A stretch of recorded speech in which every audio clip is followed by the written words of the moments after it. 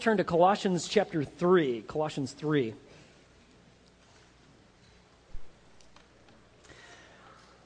We are beginning this year taking a road trip.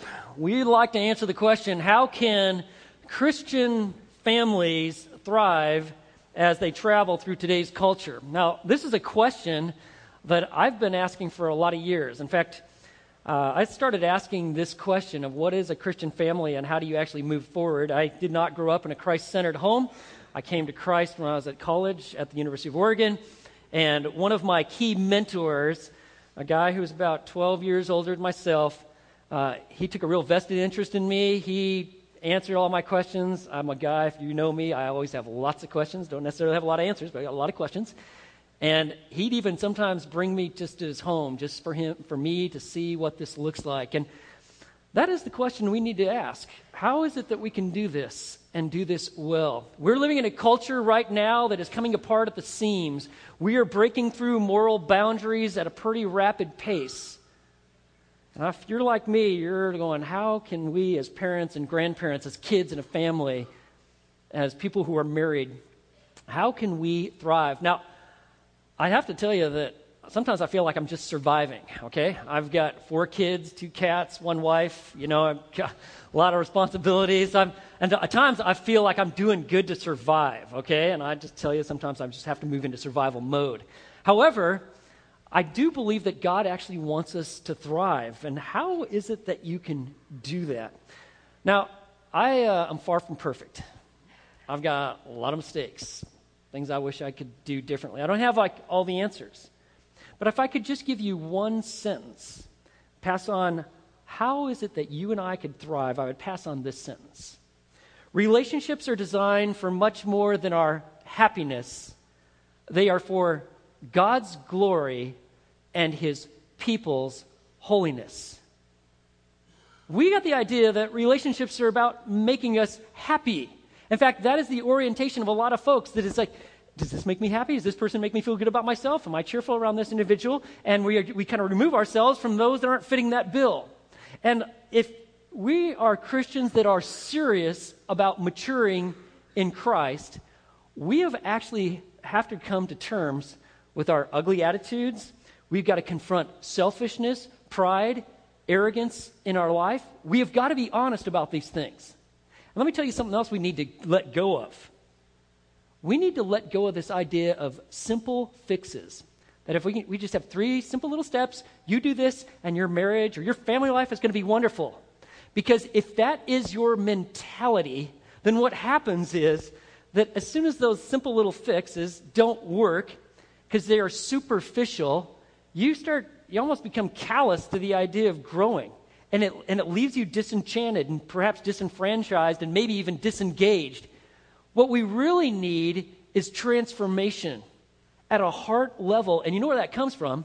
It comes from knowing Christ and applying His Word. It's a work of the Spirit of God.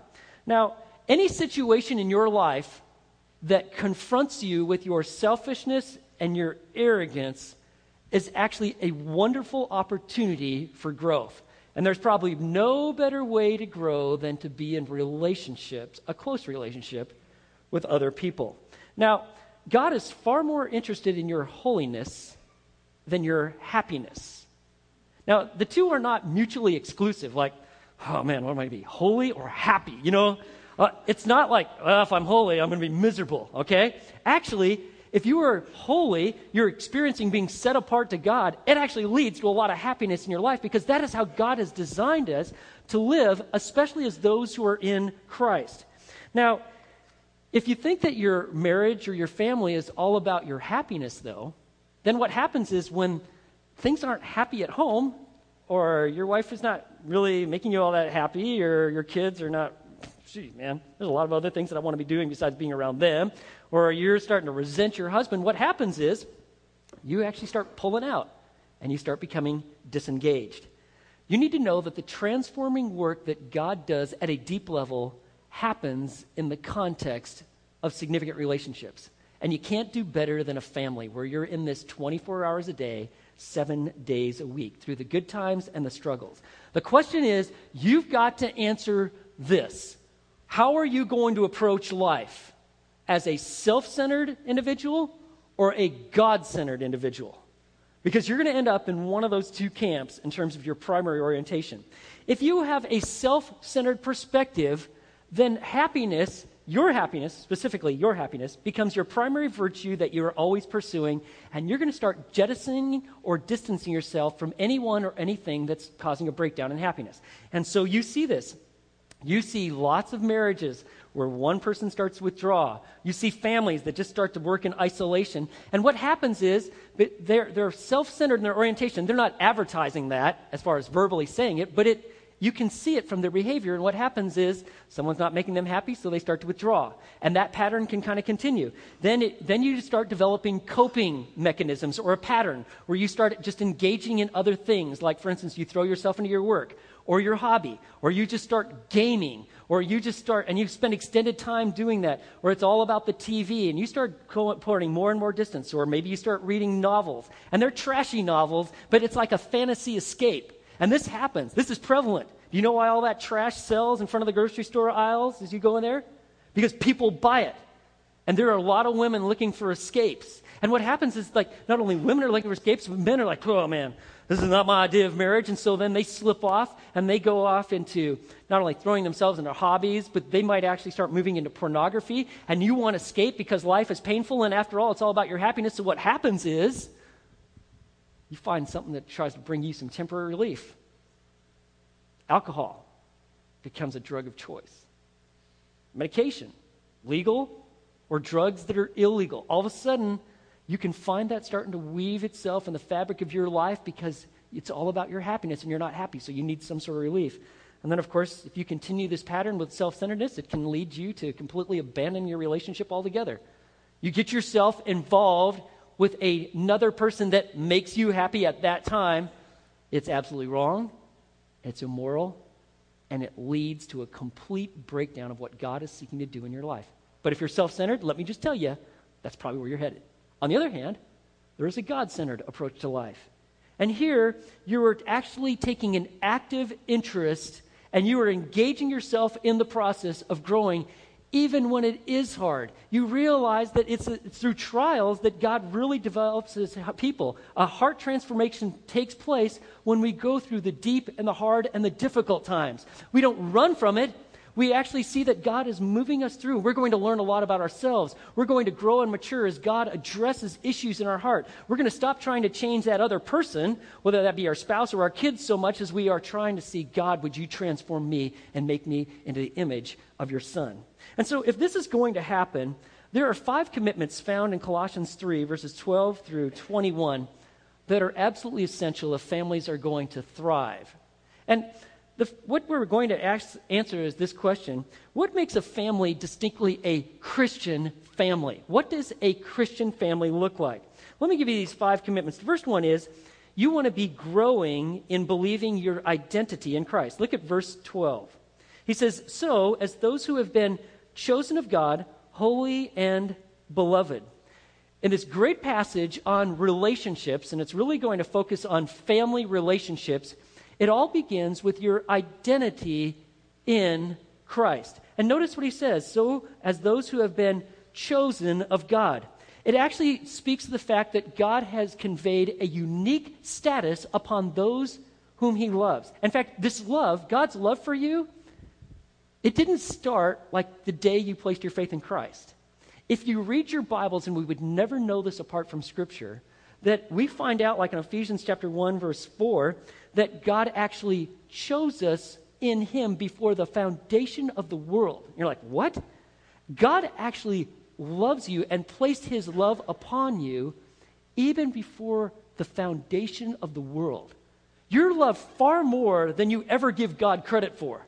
He loves you with an eternal love. He has chosen you, and notice what else he says.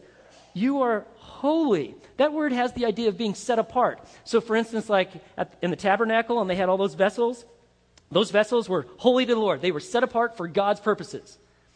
And you need to know that you, as a believer in Christ, you are holy. You are actually set apart from him. You are positionally completely set apart unto him for his purposes, and he wants you to realize that in a practical level.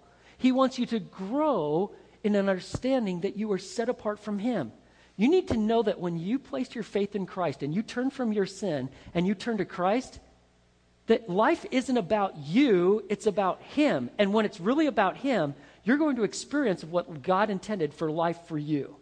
So you're holy, and notice what else he says. Not only are you set apart for his purposes, but you are, what does the text say? You are beloved. You are deeply loved by God. He has set you apart for you to know the love of God. Now, you may not see God as overly loving. And if you came from a home where maybe love wasn't expressed a lot, that is kind of your default setting. You need to know that God unconditionally loves you. Even on your worst days. Did you know that God loves you absolutely and completely? It's in the culture and in the environment of God's unconditional love that you and I grow. And that's why we need to have this understanding of our identity in Christ. We have to keep going it over and over.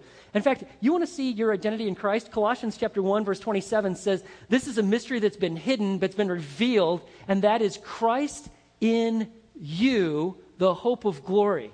That God actually takes up residency in your life so that you are inextricably united with him, or like it says in Ephesians 3:17, that Christ dwells in your hearts by faith. He lives, he's at home in your heart. And that means that he's cultivating holiness, and he wants you to know how much you are loved by him. And if you were trying to understand this, it's kind of like a newborn baby. When that newborn baby makes entrance into the world, everybody has high hopes that the baby is going to grow and mature. It is a slow, ongoing process that brings the baby to physical and emotional maturity. Well, you need to know that God has the same intent for his children. He wants you to grow to the fullness of maturity. And that all gets started by reinforcing your identity in Christ. If you're new to Fellowship Bible Church and you're like, this is a totally different church. What exactly are you after? We're after people coming to truly know Jesus Christ. We are not into superficiality. We're into the gospel, and we are into people growing into the fullness of maturity in Christ. God wants his people fully mature. That means that they are knowing God and his word, that his relationship with Christ, as they're abiding in him, is shaping their character. They're being transformed from the inside out and is affecting their relationships at home, with the people they work with, in the dorm, where they go to school, on their team, and is also starting to affect how they go about their careers, which is a big part of their ministry. That God is changing us in every aspect. We're into the fullness of maturity. That's because that's what God is after. In fact, that's Paul's mission statement in Colossians 1:28-29. He says, we present every man complete in Christ. We are giving ourselves fully to people's maturity. That's what God wants for his people. And you know, you and I live in a culture where we are always bombarded that our significance and identity is found in how good looking we are, how much money we got, what kind of status, what we've done lately, our accomplishments. You need to know that your identity is secure in Christ. And the Christian family keeps reinforcing that over and over, because how you see yourself shapes how you live. Who are you? You are chosen by God. You are holy and you are beloved. And he wants us to live and grow in that truth. Let me give you another commitment of a Christ-centered family that's thriving, and that is they are growing in serving, communicating, and loving one another. Now, we believe that families and marriages, they should be based on love. Our problem is that we have kind of a naive understanding of what love is. In fact, in English, we only have one word for love. It's love, right? Okay, we can love all sorts of things. Shoes, tennis, or dog, person. You know, it says, I love, right? The Greeks, they're a little more sophisticated. They actually had 4 words for love. They had, for instance, eros, which has the idea of physical and sexual attraction. It's a legitimate, necessary aspect of marital love. There's eros. There's also had another word, phileo, which speaks of a brotherly love, a friendship, a companionship. So like Philadelphia is the city of brotherly love. At least that's what their name is, okay? They're not so nice with their football team, but they're supposed to be. They're the city of brotherly love. Then they also had another word that's storge. And storge speaks of a family or a social or even a patriotic kind of love. You know, like love of country, love of family, storge. And then the final word that they had, that Christians completely capitalized, was agape love. This is a love that is based on a commitment of the will, and it's not respective to how desirable the object of that love is. It's how God loves us. He loves us with an agape love. And think about how God loves us. We were what? Well, God demonstrates his own love toward us in that while we were yet sinners, right? Totally missing the mark. We were self-centered. Maybe we're angry with God. We're out there doing all these things that we shouldn't be doing. We're having conversations we should have no part of. We're saying things. We're doing things. Our attitudes reflect a lack of knowledge of God. It's in that state God loves us. How much? All you have to do is think of Jesus. If you want an understanding of his love, you just think of Christ. Think especially of him dying on the cross for you and rising again. Why? Because he loves us. And God wants this kind of love, the love that he has for his people. He wants it being manifested through his people. And he actually has given his Spirit to actually produce this kind of love of choice, a love of will, that I will love you even if you're not so lovable, even if you're difficult, even if you're hard, even if you make me feel bad. I'm still committed to loving you because love is a choice, it is a decision, it's an act of the will, and that's how God loves his people. And that is the kind of love that he's seeking to develop in his folks, in his people, those who are his children. It is a sense of definite commitment to you. And so if you want to grow and have a thriving family, you want to be growing and serving, putting another's interest before your own, communicating this kind of love. You do it with your words, you do it with your body language, facial expressions, you do it with your attitude. You communicate and you love. And so what he says here in Colossians 3, verse 12, he says, I want you, as those who are chosen of God, holy and beloved, I want you to put on, and he's going to describe the characteristics of what does love look like in action. And so it's very much the idea, like Matt was talking about last week, of putting on clothing. Okay, so for instance, we recognize a lot of people by their attire. If you see someone that's got military fatigues on or military uniform, you know that they're in our military, and you walk up there and you thank them for their service to our country. If you see someone running around with a white lab coat, you recognize they're probably in the medical profession. Their clothing gives them away. It was Mark Twain, he's the one who said, a policeman in plain clothes, he's a man. In his uniform, he is 10. Isn't that the case? You see a plainclothes police officer, you just think, just another guy, another gal. They put the uniform on, we're all like checking our speed limit, we see them, we're making sure we're not jaywalking. Because why? They're like 10. We can tell who they are because they got the clothing on. Let me tell you, people are to know us because we are clothed with the character of Christ. And you are involved in that process. It is not passive. How many of you, just this morning, you just walked into your closet and whoosh, the clothes just came on, just like that. Look, I'm even matching. Did that happen to anybody? Anybody got the Superman effect going on? No, you were actually involved in that process, weren't you? Put your arms through the shirt, whatever you have to do, right? You are involved in the process of putting on the character of Christ. That's why he says, put this on. And so he's going to describe what this looks like. You might want to just put your name in front of each one of these.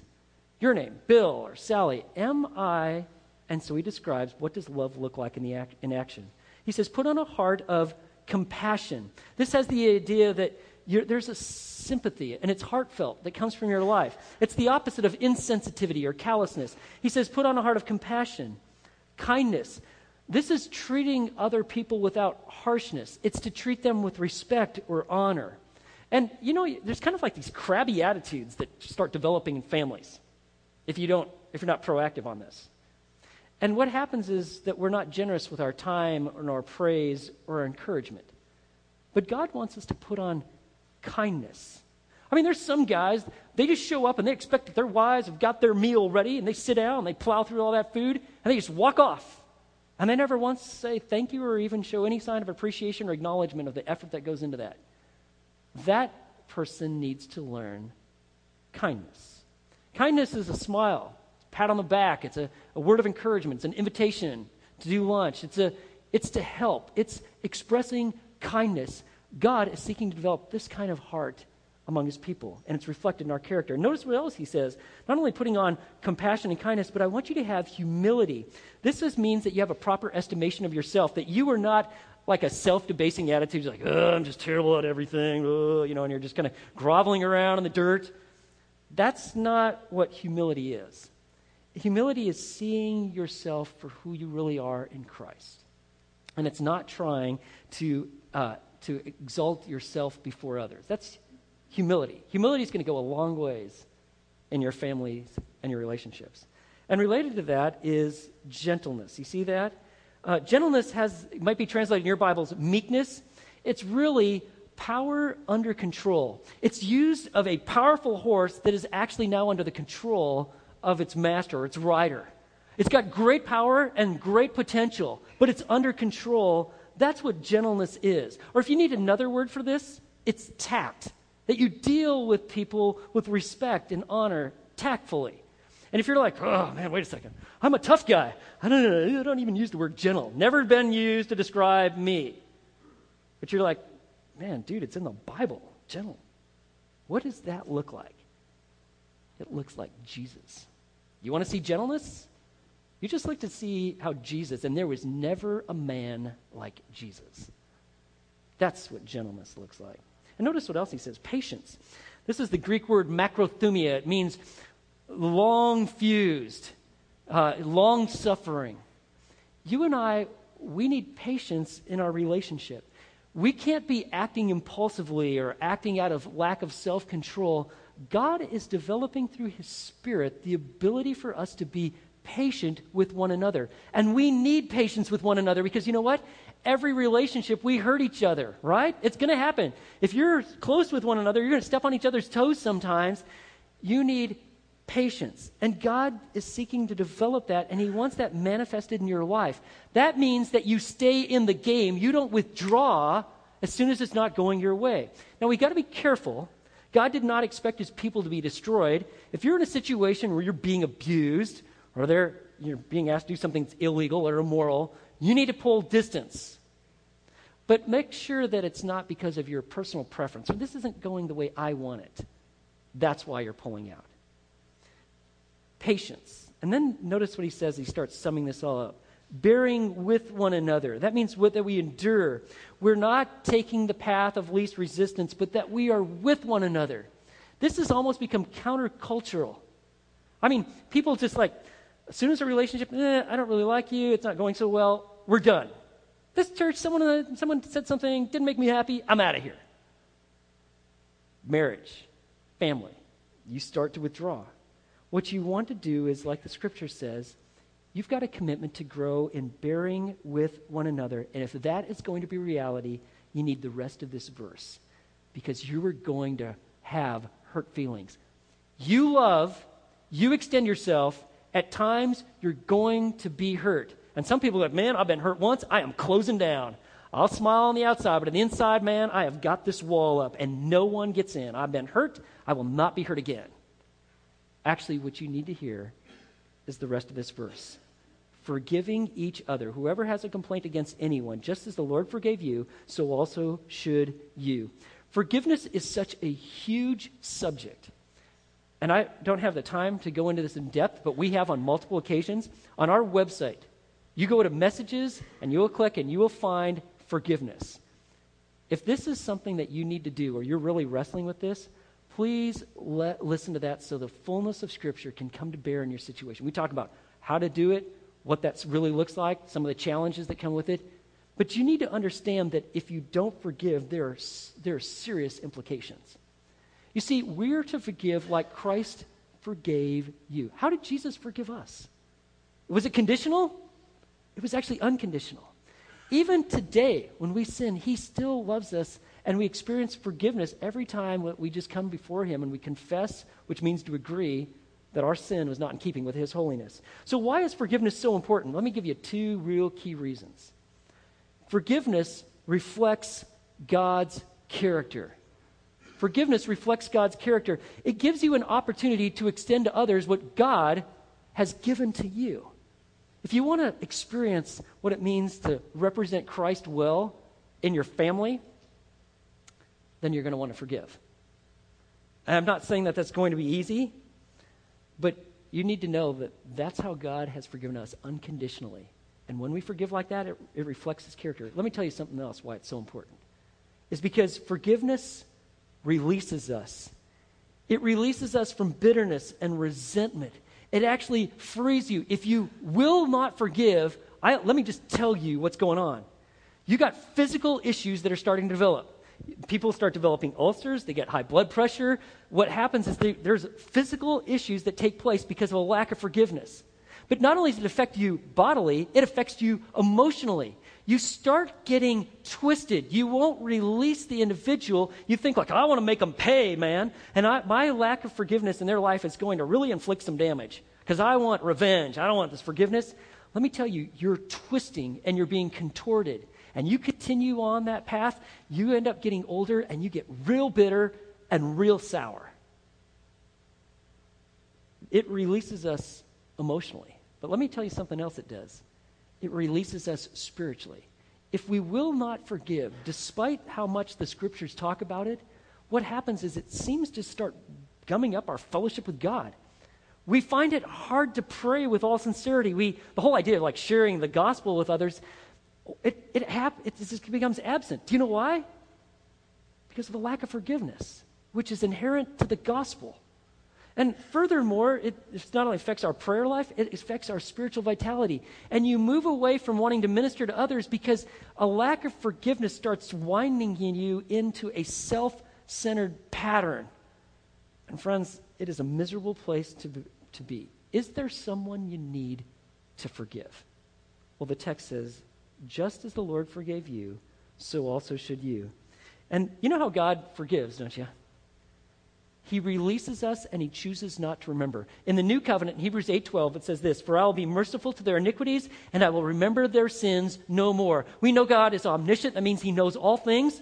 Of course he can remember all of our sins and all the wicked things that we've done and said, right? He knows all the times we failed.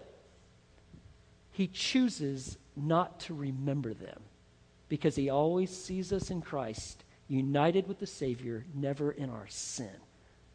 And that's how we're to go about it. We release people, and every time that comes back, and if you've been hurt significantly, and most of us have, I distinctly remember forgiving that individual. Lord, help me to live in that release.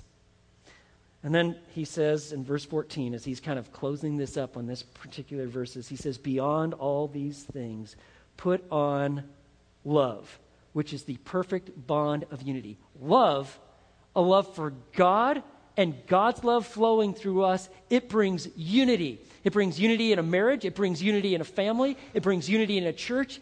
It is his love being expressed through his people, and it brings about unity. It's a perfect bond of unity because it actually comes from God. You know, it says we love because he first loved us. 1 John 4:19. Do you know why you can love like this? Because God first loved us. But then you know what the next verse says? If someone says, I love God, but I hate my brother or my kids or my spouse. You know what the scripture says? If you say that, you are you know what he says? You're a liar. What? That's right. And then he goes on, if that's troubling for you, let me help you to understand this. And John goes on to write, for the one who does not love his brother whom he has seen cannot love God whom he has not seen. I want your heart, God is communicating. I want to change you from the inside out. I want you to know my love, and I want you to express it to the people in your lives. I want you to be true. I want you to be consistent. I want you to know me and show me. You see, love is like a glue that holds us together, and it's like oil. It makes the machine runs better. If you're having some family difficulties, and which of us haven't at different times, God's love is the answer. God's love flowing through you. And let me tell you, love is a commitment of the will. It's a choice and it's a decision. That's what agape love is. It is a decision to love even the unlovable. That's how God loves us. That's how God wants us to learn to love one another. And let me tell you, if you let Jesus get a hold of your heart in this way, it is going to transform your relationships because you are different. Stop trying to change your spouse and your kids all the time, or parents, like I'll just teach my parents and modify them to get them the way I want them to be. No, you say, God, change me from the inside out and teach me to love like this, and I assure you, your relationships will be transformed. You know, our relationships, they're kind of like a mirror. they help us to see, like, oh man, I'm missing a button, or I got this huge stain on my shirt. Man, I didn't see that. But relationships have a way of showing us. They also have a way of showing us, like a mirror, like, man, that shower did me a lot of good. I got a lot of dirt off my face. I'm looking a lot better now. Hey, that was good. Your relationships show progress in Christ. They're designed to do that. And so what we need to do is we need to nourish this kind of love in our relationships. I've heard on good authority, because the lady told me this, that there are some women that feel like they have to love their kids, but loving their husband is an option. I have to love my kids, and so I will, but my husband, that's an option. I'll pick and choose if I'm going to do that. And then there are some men, and they kind of have this grid that goes through their head. Does this make me happy? And will it help me advance either my personal goals or my career goals? If it does, I'm going to be engaged.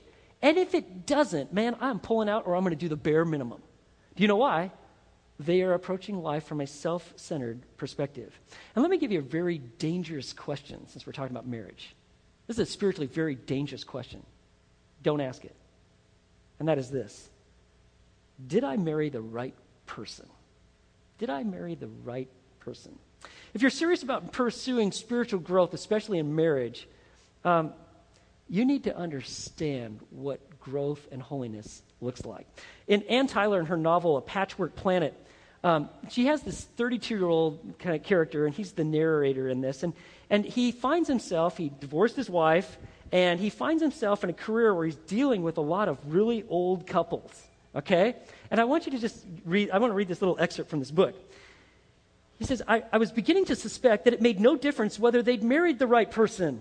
Finally, you're just with who you're with. You've signed on with her. You put in a half century with her, grown to know her as well as you know yourself, or even better, and she's become the right person, or the only person, might be more to the point. I wish someone had told me that earlier. I'd have hung on then. I swear I would. I never would have driven Natalie to leave me. So do you want to really thrive in your family? There is a commitment to serve, a commitment to communicate anything about, you want to communicate about everything, faith, football, you want to communicate about forgiveness, about feelings, you want to engage. Your family needs your voice. You can't just block out, well, I don't like to talk, I'm a man of few words. You need to grow and mature. Your family needs to hear from you. You need to communicate, and you need to demonstrate love. And it's at times going to be hard. It's going to go against the grain, but you want to grow and just start taking these next steps. Now, don't get the idea that you're going to just be able to survive like in your marriage on romance alone. Our culture, they promote it's all about romance and it's all about feelings. Feelings are short-lived, and romance, it sometimes shatters. But love, the kind of love that God wants to develop in you and I, it's a commitment. Even when the romance is not there. I heard Stephen Curtis Chapman at a concert one time say, I really love my wife, and he sings songs about his wife, and he makes a lot of money doing that. He says, but one time, he said, sometimes we'd like to trade each other in for a nice cold Diet Coke, okay? And that's real, because sometimes it's like, oh man, it's hard, right? But when you got God's love, you're in the game. You stay at it. One of the cruelest and most self-condemning statements that some men make when they leave their spouse is they say this to her: I have never loved you. And when they say that, what they're trying to convey is, really, I've never found you to be lovable. But in actuality, what they're really saying is, I do not know anything about the love of Christ, how to know it, how to show it, and how to grow in it. Friends, if we're going to mature and thrive in our families, we've got to love like Christ loved. There is a knowing, there is a growing, there's a communicating, there's a serving. Let me give you a third commitment. And Matt covered this in good detail last week here. There is growing and knowing Christ. Look at verses 15 and 16. He says, let the peace of Christ rule in your hearts, to which indeed you were called in one body, and be thankful. Let Christ, his peace, be the dominant factor in your life. And how do you know God's peace? You know God's peace when you trust him as Lord. When you see that he's the Lord of your life, that allows you to realize somehow he's going to work these things out for his good and his glory. He's going to use this to develop holiness in me, and he's going to exalt himself. And peace, God's peace that surpasses all comprehension, becomes part of your life. And so he says, let the peace of Christ rule in your hearts. And if you want one word that'll really change your perspective, look at that word. It's the word thankful. When you stop griping and complaining, like, I wish I had it different or whatever, but you actually are thankful, you're going to find that God's peace starts becoming a prevalent factor in your life. And if you want God's peace to rule in your hearts, look at verse 16. He says, let the word of Christ richly dwell within you. It is like the GPS system that is going to take us where we need to be. God's word guides us. And he says, with all wisdom, teaching and admonishing one another with psalms and hymns and spiritual songs, singing with thankfulness in your hearts to God. That is an attitude of personal worship. Mature Christians learn to thank God and relate to God as they go through the day, not just Sunday morning. And it's God's word that feels like a song in their heart. And you become different. You become likable. You become lovable because the peace of Christ is reigning and ruling. It is at home. It is dwelling in your hearts by faith. And then let me just also point out one other commitment, and that is found in verse 17. And that is this, that if you want to have a family that thrives, you want to be growing in your commitment to glorifying God. Look at verse 17. Whatever you do in word or deed, do all in the name of the Lord Jesus, giving thanks through him to God the Father. Whatever you do, word or deed, that pretty much covers it all. Whether you're on vacation, you're at work, you're playing golf, you're exercising, whether you're watching TV, when you're just hanging out with a family, you're going grocery shopping, the mature Christian sees everything they do to exalt God. You can exalt God while you're doing your job. In fact, he wants to be on display. And when they talk about the name of the Lord Jesus, in biblical times, a name was considered an extension or an expression of that person. And that's God's design. You and I, holy, beloved, chosen, we're to be an expression of Christ in our community and especially in our families. And then if that's your mindset, like, yeah, you know what? It's really all about Jesus. If these commitments are things that are starting to grow and mature in your life, then finally, and this is what we're going to be talking about in the weeks to come, you want to be growing and fulfilling your roles, beginning in verse 18. Wives, husbands, children, parents, because you have got the right perspective. You are growing in the right direction, and God's word becomes life and a sense of direction for you. So my question to you is, will you make a commitment to grow? Will you? You know, your spiritual maturity and the health of your relationships is dependent upon that answer. But relationships are designed for much more than your happiness. They are designed for God's glory and his people's holiness. And when you see a thriving family, I mean, they're doing well, you know that didn't happen by accident. That is something that they worked toward. They are always working toward. They are making decisions as an act of their will to love. In the book Sacred Marriage by Gary Thomas, and he has influenced my thinking, I really recommend that book to you. It'll challenge you. But he writes about these trees up in Washington and up in the northern Cascades up there. And these trees, they get to be like really old. Like there's one tree in particular, it's 700 years old. Now, in most forests, the trees only make it to like 60, 70 years because lightning strikes and they burn the whole forest down. You know, every year, every summer, right? There's another major wildfire, and that's all kind of part of the natural process, and all these trees just get destroyed. But these trees, they seem to survive. In fact, they got this one, they even got a plaque in front of it because it survived 700 years. Why is that?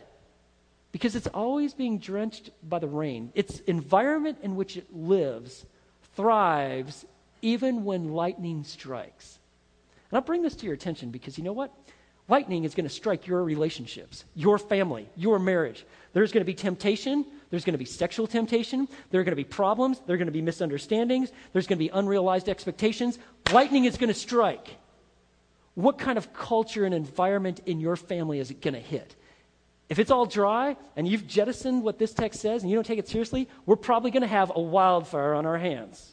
On the other hand, if you take these principles to heart and you ask God, would you do a work in us and through us, you're creating an environment where your marriage and your family will thrive. And they put a sign in front of that 700-year-old tree. You know why? Because it went the distance. It made it. And friends, that is my prayer for you and I, that we make it. For the glory of God, through the power of Christ. So remember this, your relationships, they're much more than your happiness. They are for God's glory, and they are for your holiness. Let's pray. Lord, I thank you for an amazing passage of Scripture. God, would you allow us to experience its full weight? May we find ourselves time and time again going back to this, because this is what you're seeking to accomplish. And we know that if our heart is abiding in this and we're growing in this, that what you talk about in roles of relationship, and it's tough stuff, they actually can become reality because we're fully given to you. So God, would you have your way in our lives? For the many times that we've fallen short, thank you for forgiveness that we have in Christ. And God, would you change us? May, as a result of us going through your word, make us much more like your Son. Would you be glorified in our midst? Would you make us holy in your Son? We ask this as we pray in Jesus' name. Amen.